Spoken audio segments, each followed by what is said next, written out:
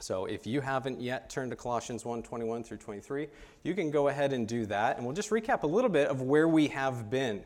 So we had looked at 15 through 20. And in 15 through 20, here is Paul giving the Colossians this beautiful, exultant view of who Jesus is. In the verses leading up to that, he talked about how God the Father had brought them from the kingdom of darkness and brought them into the kingdom of his beloved Son. And then he spends these next 5 verses breaking down who is this Son, the one who is able to redeem us.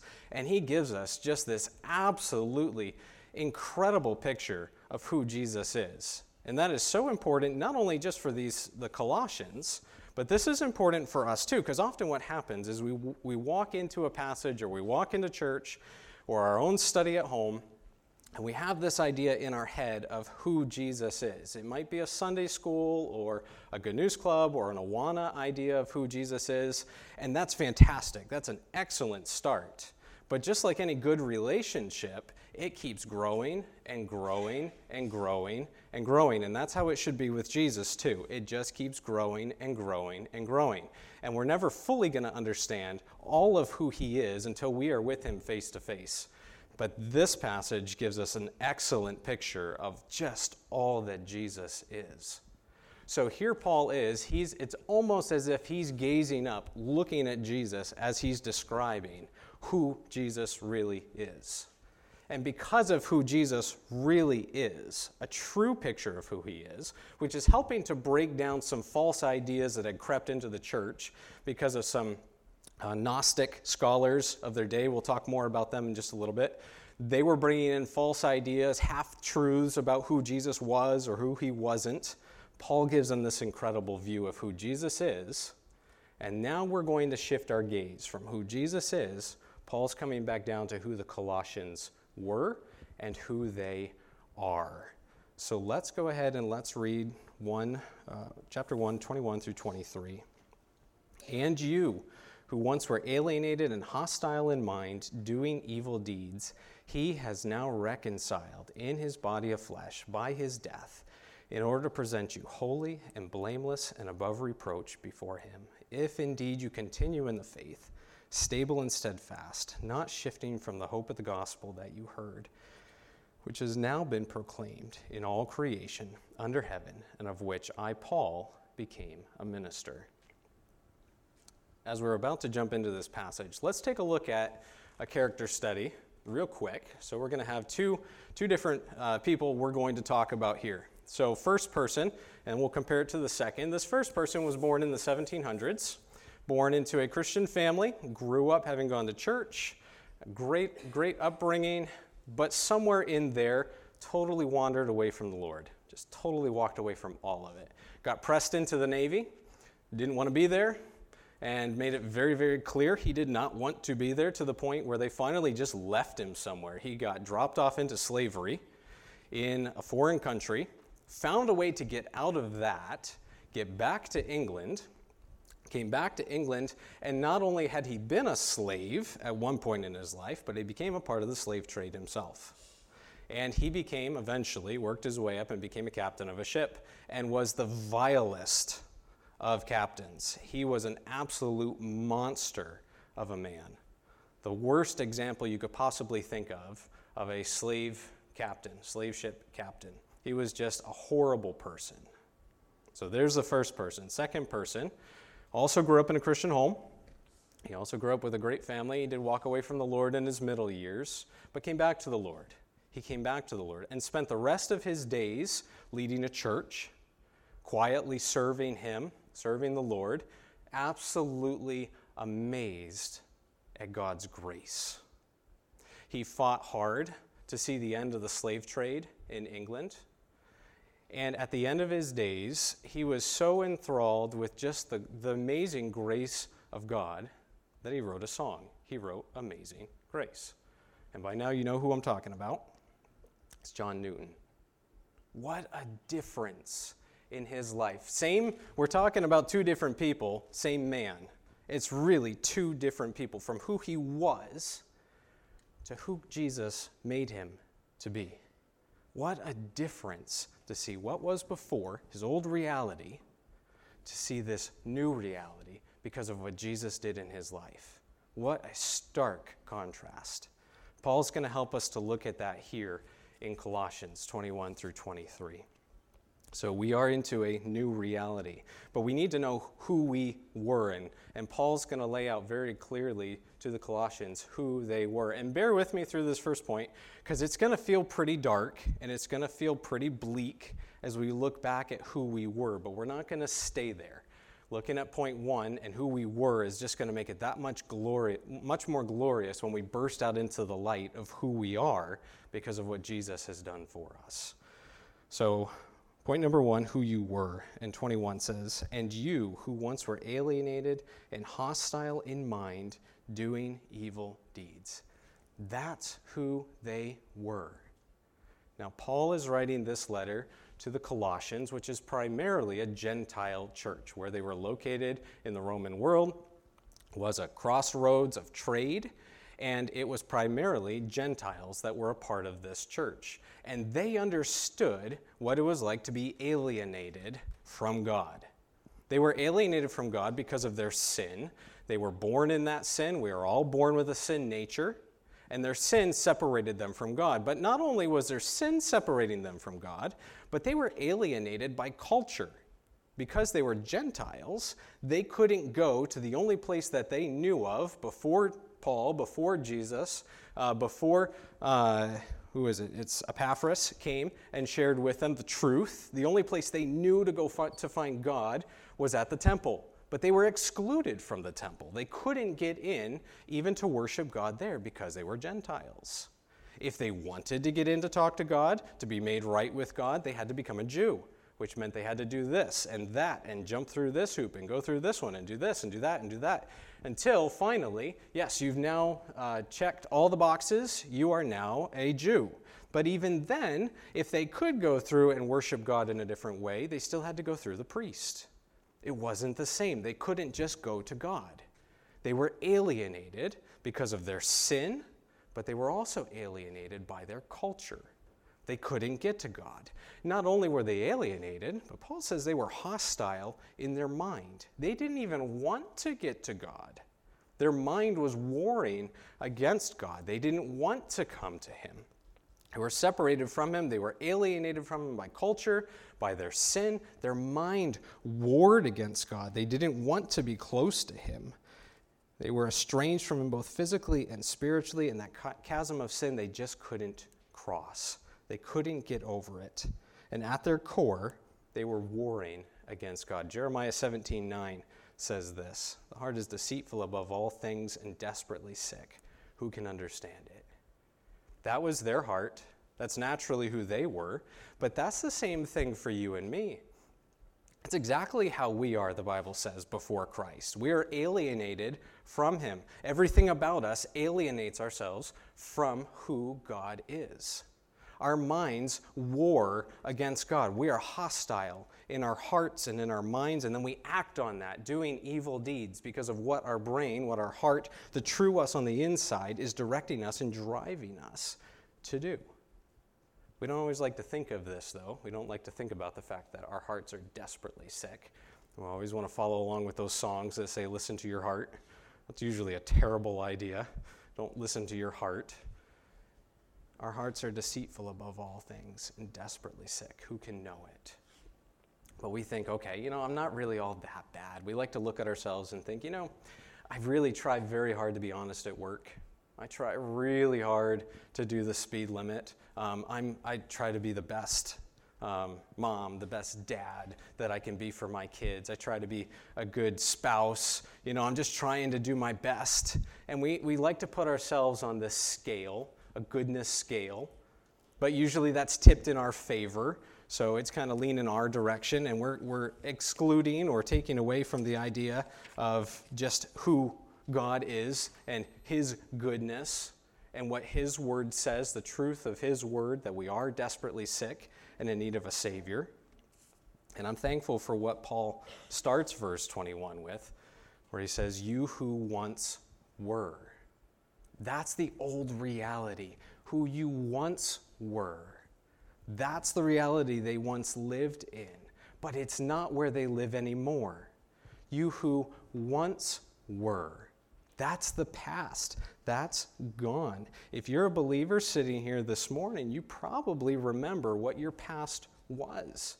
You can look back at that past and remember, that was my reality. That's where I lived, but you don't live there anymore. Some of you have absolutely incredible stories of how God took you from where you were, alienated, hostile in mind, doing evil deeds, and have brought you in to this new reality. And as a kid growing up, I'm from pastor's family. My grandfather's a pastor. I got saved at 4. I'm sitting there listening to all these testimonies that people would give, and I'm sitting there thinking, if only I had a testimony like that. That's an awesome testimony. And I'm sitting here thinking, I've got none of that. I was never addicted to drugs. I never was part of a small arms cartel in Tijuana. I never robbed a bank. I had none of that. Like, I did stuff like disobeying my mom and being mean to my brother, and in high school, driving way too fast. I never had anything really cool for a testimony. I didn't really know what I was wanting, as I'm thinking about that. And now that I look back and thinking, well, I'm glad I don't have that. But if you really think about it, right at the heart of this, whether you are, in your past, you were a murderer, or you just have really angry thoughts, and you hate people. You think about somebody and you think, I hate that person. That's the same thing in God's eyes. That's exactly the same thing. Now, consequences are extremely different for killing somebody and hating somebody, but the reality is, in God's eyes, it is exactly the same. It is just as serious because it is against an absolutely holy and perfect God. It doesn't matter in God's eyes. Now, without Christ, if you were that kid in high school who was the worst kid in the entire school and the police department was the place where everybody knew your name, or you were that perfect kid in Sunday school that every Sunday school teacher was just waiting for you to finally graduate into their class. You knew all the right answers. You helped the other kids who needed help. You were the perfect kid. You never missed any Sundays. You knew all the answers, but you were still without Christ. The end is the same. Our sin is so serious because it is against the character and nature of who God is. God gave John a picture into heaven in Revelation. And here's what John saw. He saw angels surrounding the throne saying, Holy, holy, holy is the Lord God Almighty, who was and is to come. Our brains can't even fathom the depth of who God is, how different he is from us, how flawed and how rotten to the core we are before Christ, and how holy and perfect God is. Holy, holy, holy is the Lord God Almighty, who was and is to come. Our sin is serious, and it's deserving of an eternal punishment. That was their reality. That was our reality before Christ. That's where we lived, alienated, hostile in mind, doing evil deeds. But that's not our reality anymore. That's who we were. But this is who you are. Let's move on to verse 22.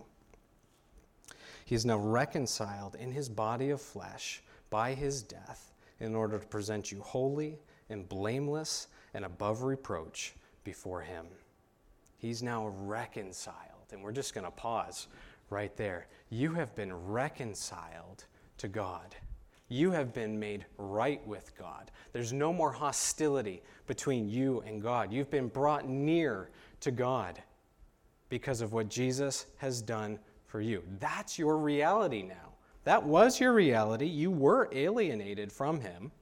But this is your reality. That's your old address. You don't live there anymore. You've forwarded your mail. You've moved out. You've gotten all your stuff. This is where you live now. This is your reality. You've been reconciled. Jesus did that. He did that for you. He reconciled you. You are separated from God because of your sin. You are separated by your culture, by the very nature of who you were. There was nothing you could do to get through that ocean of sin, that chasm that separated you from Jesus, from God the Father, from the one who made you and the one who loves you dearly. But he did it for you. He made that way that your sins could be forgiven, that you could be welcomed into his family, not just welcomed in as a guest, but as an heir. We are joint heirs with Christ, and that blows me away every time I think about that. We are joint heirs with Christ. I mean, that's crazy, but it's a reality. It's who he says we are. And we just celebrated Easter. What an awesome holiday to remember. It's more than just a holiday. Just the way that salvation was made. That way was made for you and me. He physically died on that cross.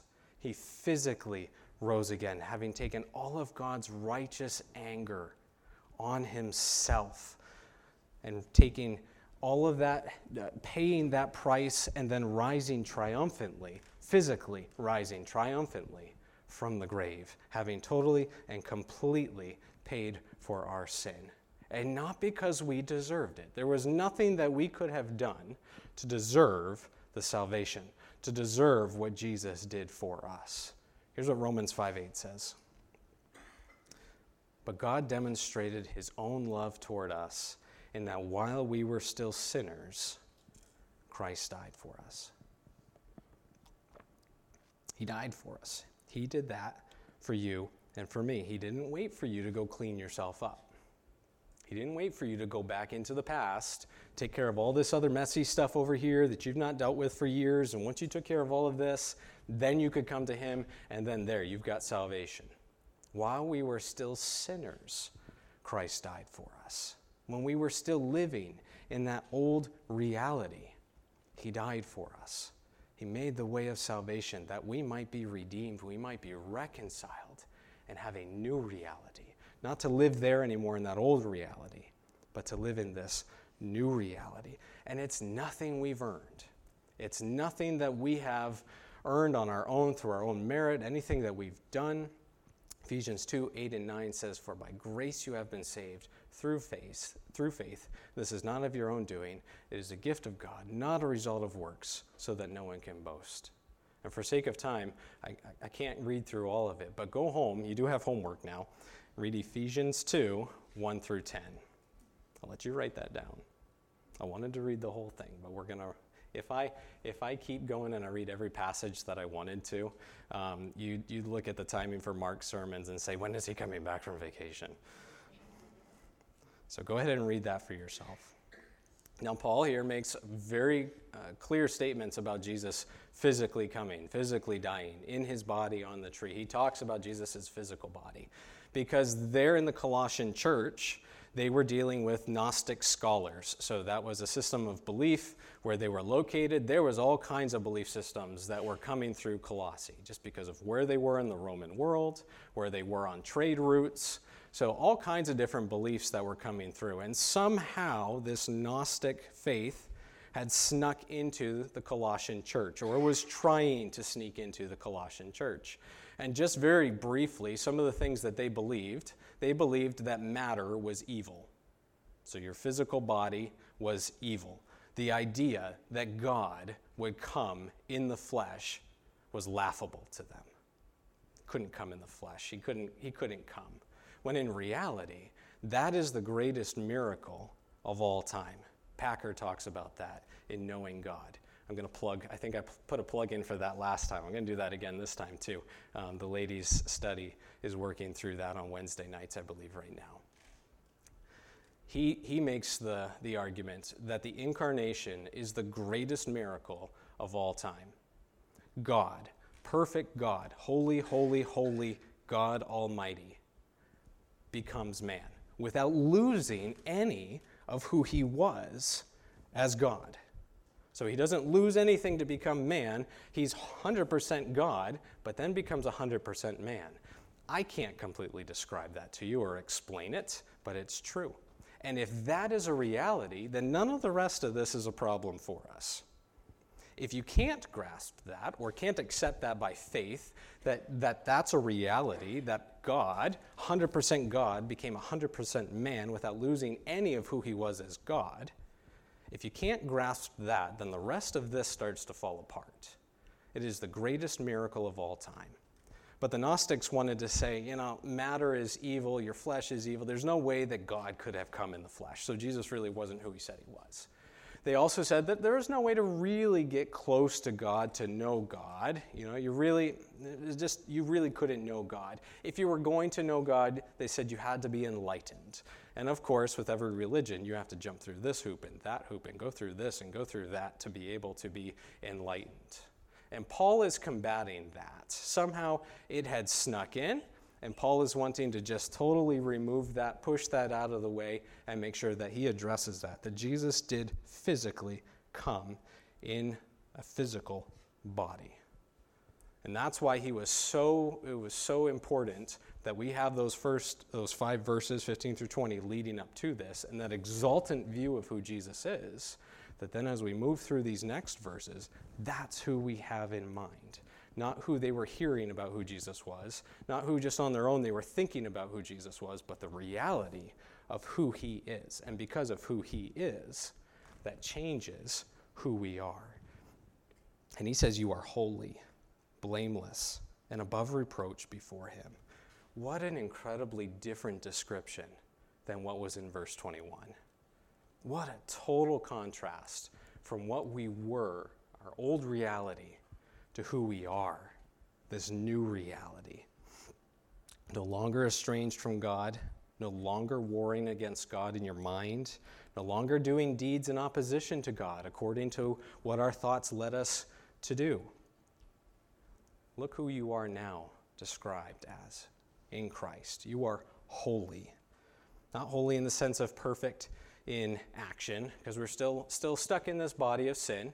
We still have this body of sin. We're living in a world of sin. Creation is groaning to someday be redeemed. Our bodies groan too. But not perfect in our bodies, but perfect as a sacrifice. That's the idea behind holy here in this passage. We are perfect as a sacrifice presented to God. Where we were alienated from God, we couldn't come into the presence of God because of our sin and because of the character and nature of who we were. Now, because of what Jesus has done for us, we are holy. We are brought into his presence as a sacrificial lamb. The Levitical law is what's in mind here. That lamb that was to be brought as a sacrifice had to be absolutely spotless and pure and clean, the perfect example of what a lamb was. And then that lamb was brought into the presence of God, and that lamb was sacrificed. Romans 12:1 says that we're to be a living sacrifice, holy and acceptable to God, which is your spiritual worship. That's who we are to be. That's how we're described. We're described as holy, a perfect sacrifice to be brought to him. Do you feel holy this morning? Okay, so all right, we're on the same page then. I didn't feel so terribly holy as I was getting up this morning, and I didn't feel so terribly holy as I'm driving my car here, and somebody's cutting me off, and I'm driving white-knuckled to church to go worship Jesus. But thank God for his mercy and his grace toward us. He sees us as holy. He doesn't look down and see my sin. He doesn't look down and see my pride or my anger. He doesn't see me driving frantically to church to convict me of my anger or my frustration. He sees me as holy. And when God looks down at us, he doesn't look down to convict us of our sin. Do you know what he sees? When he looks down to see us and sees us, he doesn't see our sin. He sees this. Another passage for you to take home and to do some homework on is 2 Corinthians 5:17 through 21.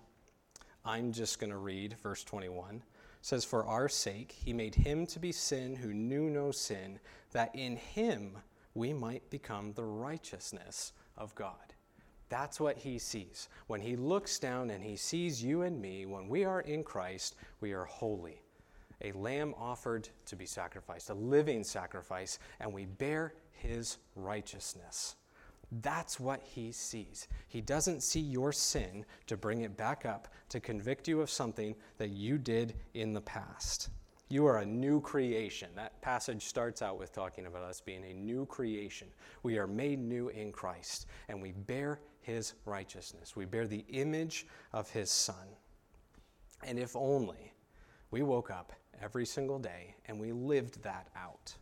How different would your day be if you woke up and you lived out that reality that you are a new creation, you are holy, brought into the presence of God as a sacrifice, a living sacrifice, and you bear the righteousness of Christ? What kind of a difference would that make for your day? Could be incredible. So how about the other descriptions of us? Not only are we holy, he says we're holy, but we're also blameless. We are innocent in the sight of God, both physically and morally. There's no charge that can be brought against you that's going to stand. You're blameless. Because of your work? Is it because of anything that we did that makes us blameless in the sight of God? Absolutely not. There's nothing that we could do to make ourselves blameless, but that's how he sees us. God sees us as blameless. And often we think, God, but don't you know who I am, God? Don't you know what I've done? Don't you know where I've been? How can you see me as blameless? How can he describe me as that after all that I've done, after everywhere I've been, everything that I was? How can he do that? Well, here's what 1 Peter 2:24 says. He himself bore our sins in his body on the tree, that we might die to sin and live to righteousness. By his wounds, you have been healed. He bore your sin. He paid the price. You are blameless because he took your sin on himself and he paid for it. There's nothing else that you can do to earn your salvation. It's by grace. There's no way that you could have earned your salvation. There's no way you could have gone back and cleaned yourself up enough to finally be able to stand in the presence of God and say, I'm blameless, apart from the fact that Jesus did that for you. He paid the price for that sin, and he says you're blameless because you bear his righteousness. He did it. Also says you're above reproach. The idea behind being above reproach is that you're so good as to preclude any possibility of criticism. Again, it's not based on your own righteousness. It's based on what he did on your behalf, based on his righteousness that you now wear. You bear the image of the Son. That's what God sees. He looks down at you and he doesn't see your sin to convict you.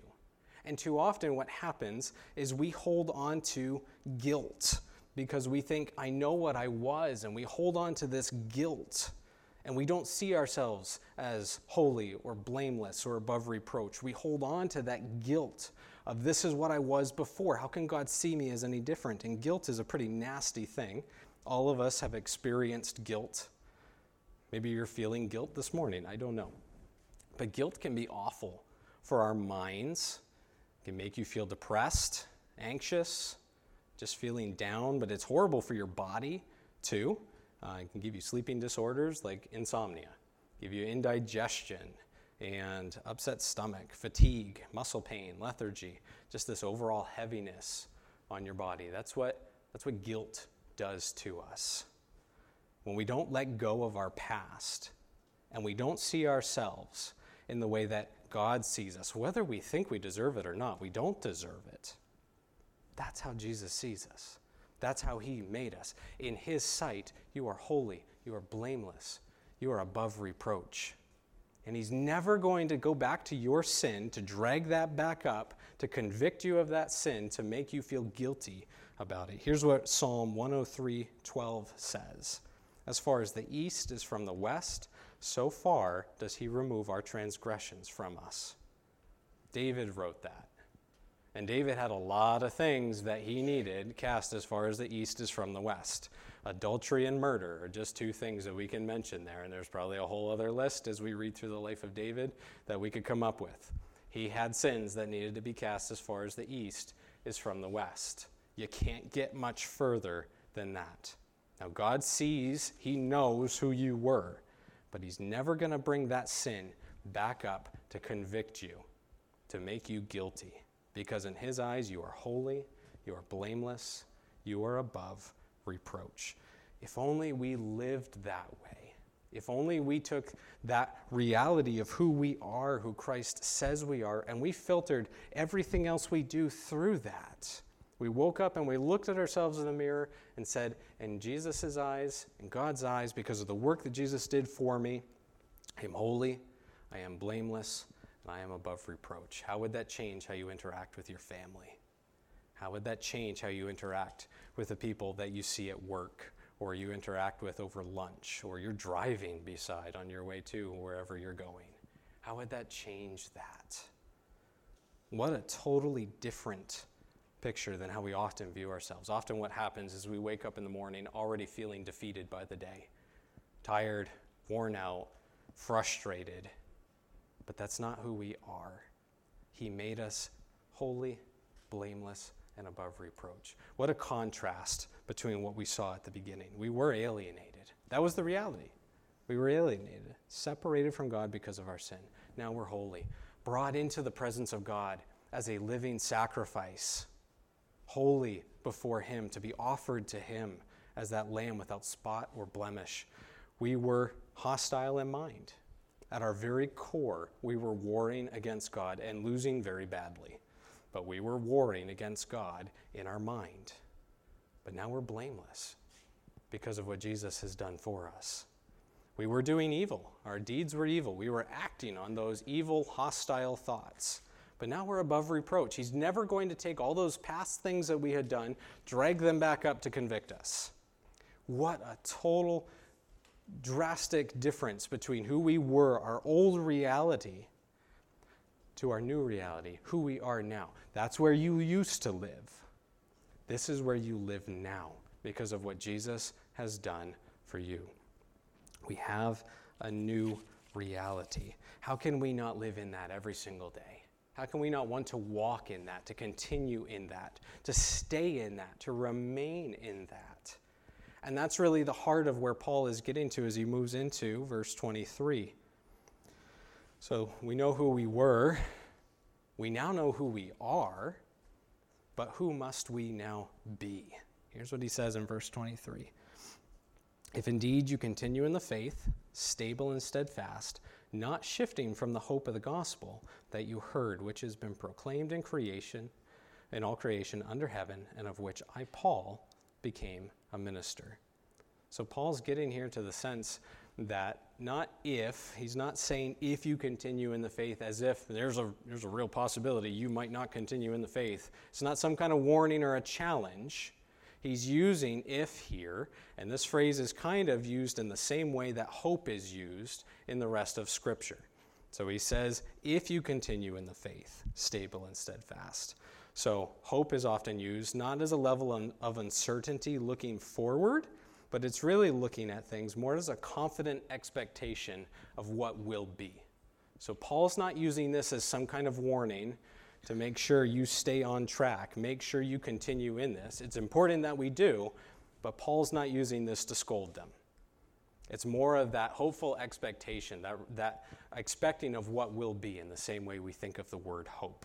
And that they stay stable and steadfast. And if we look at chapter 2, verses 6 and 7, which we're going to come to hopefully sooner than later as we continue to preach through Colossians, it says, therefore, as you received Christ Jesus the Lord, so walk in him, rooted and built up in him and established in the faith, just as you were taught, abounding in thanksgiving.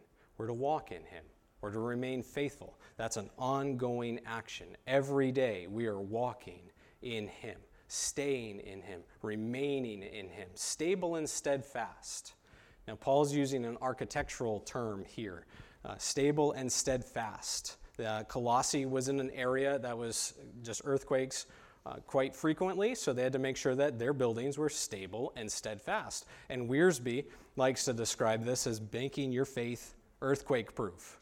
So you are stable and you are steadfast. You're not easily pushed off of your foundation, that foundation of your faith, of who Jesus is, who God the Father says he is and who you are because of the work of Jesus Christ, because of what his word says. You are stable and steadfast in that. You're not easily shaken.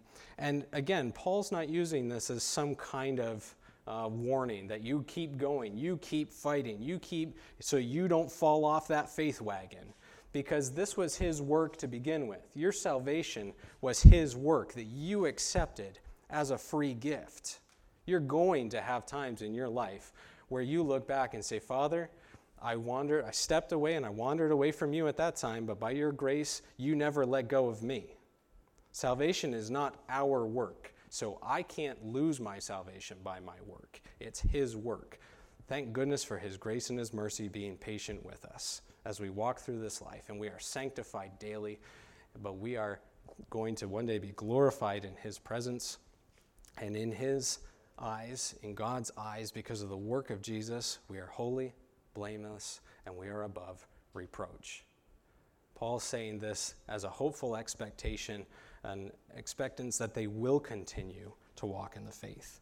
He's the one who saved you. He's the one who rescued you. He redeemed you, he reconciled you, and he's the one who's keeping you. But stay in him, stable and steadfast. And it's this hope of the gospel that Paul has become a minister. It's his hope. It's a hope that he has, the same hope that the Colossians received. This hope of the gospel, the good news of Jesus Christ, that not only did he rescue them and save them, that he redeemed them, he reconciled them, but that he's coming back for them one day. And they're to remain in him, to abide in him. Just like in Psalm 1, we see that tree that is planted by the rivers of water that bears its fruit. Or you see in John 15, the branch that is connected to the vine. And it's getting its life source through that vine. And the life is coming through it, and then it bears fruit. Further, just reinforcing whose you are.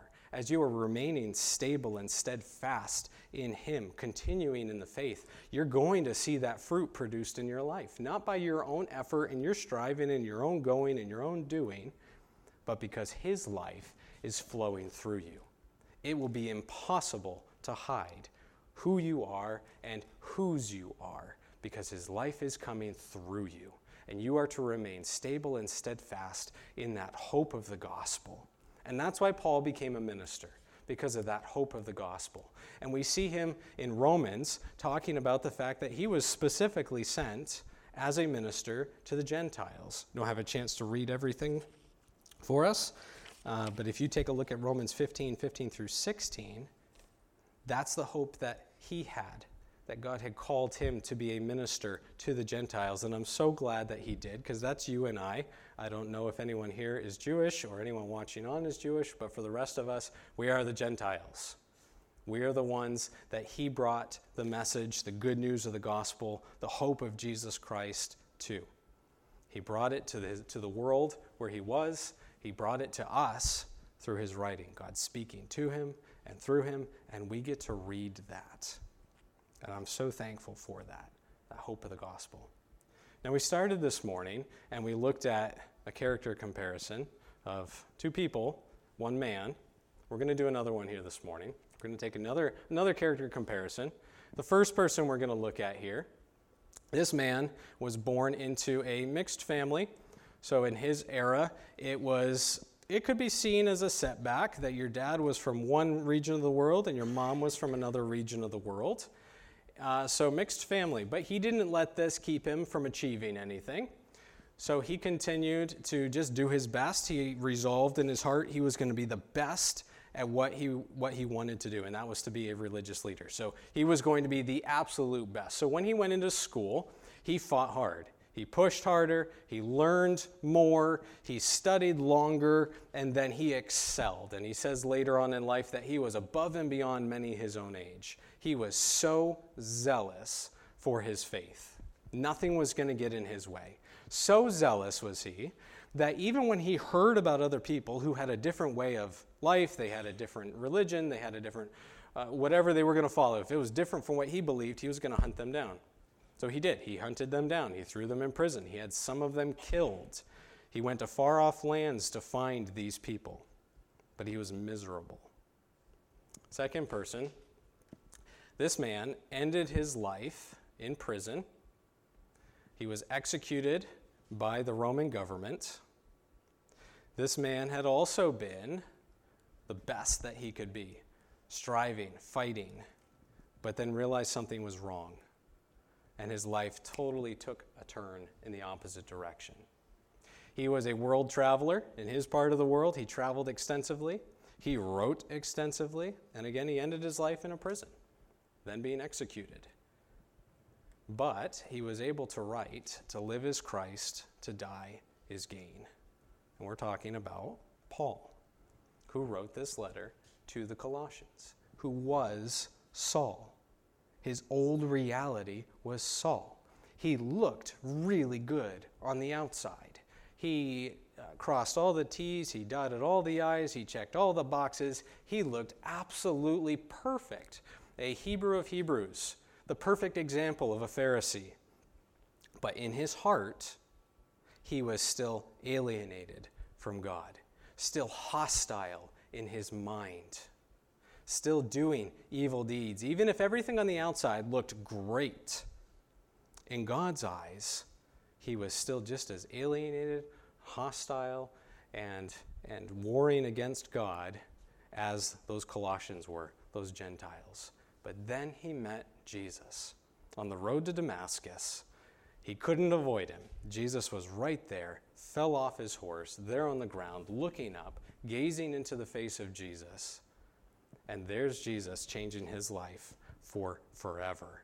And after that encounter with Jesus, a total turnaround, total 180, no longer alienated, no longer hostile in mind doing evil deeds, but now holy, blameless, and above reproach. So much so he changed his name. No longer Saul, now he's Paul. That old reality, that's not where he lives anymore. He lives in this new reality. For you and I, if we've accepted Christ as our Savior, that's your old reality. You don't live there anymore. You don't go back there looking for mail. It's been forwarded on. You don't live there anymore. You live in this new reality. How can we not walk in that reality every single day? Let's pray. And we'll have the ushers come forward at that time too, along with the worship team. Father, we thank you that you sent Jesus. Thank you for passages like this, Lord, where we can have this exultant view of who Jesus is and what he's done, and to remember the reality of who we were, but who you made us to be. That's our reality. It's not a hope. It's not a wish. It's not somebody else's reality. It's our reality to hold on to grasp, to walk in every single day. I pray that we would do that, Father, that we would walk in that reality of who you say we are. And because of who you say we are, we would let that change us as we interact with this world that you have placed us in. It's in your name we pray. Amen.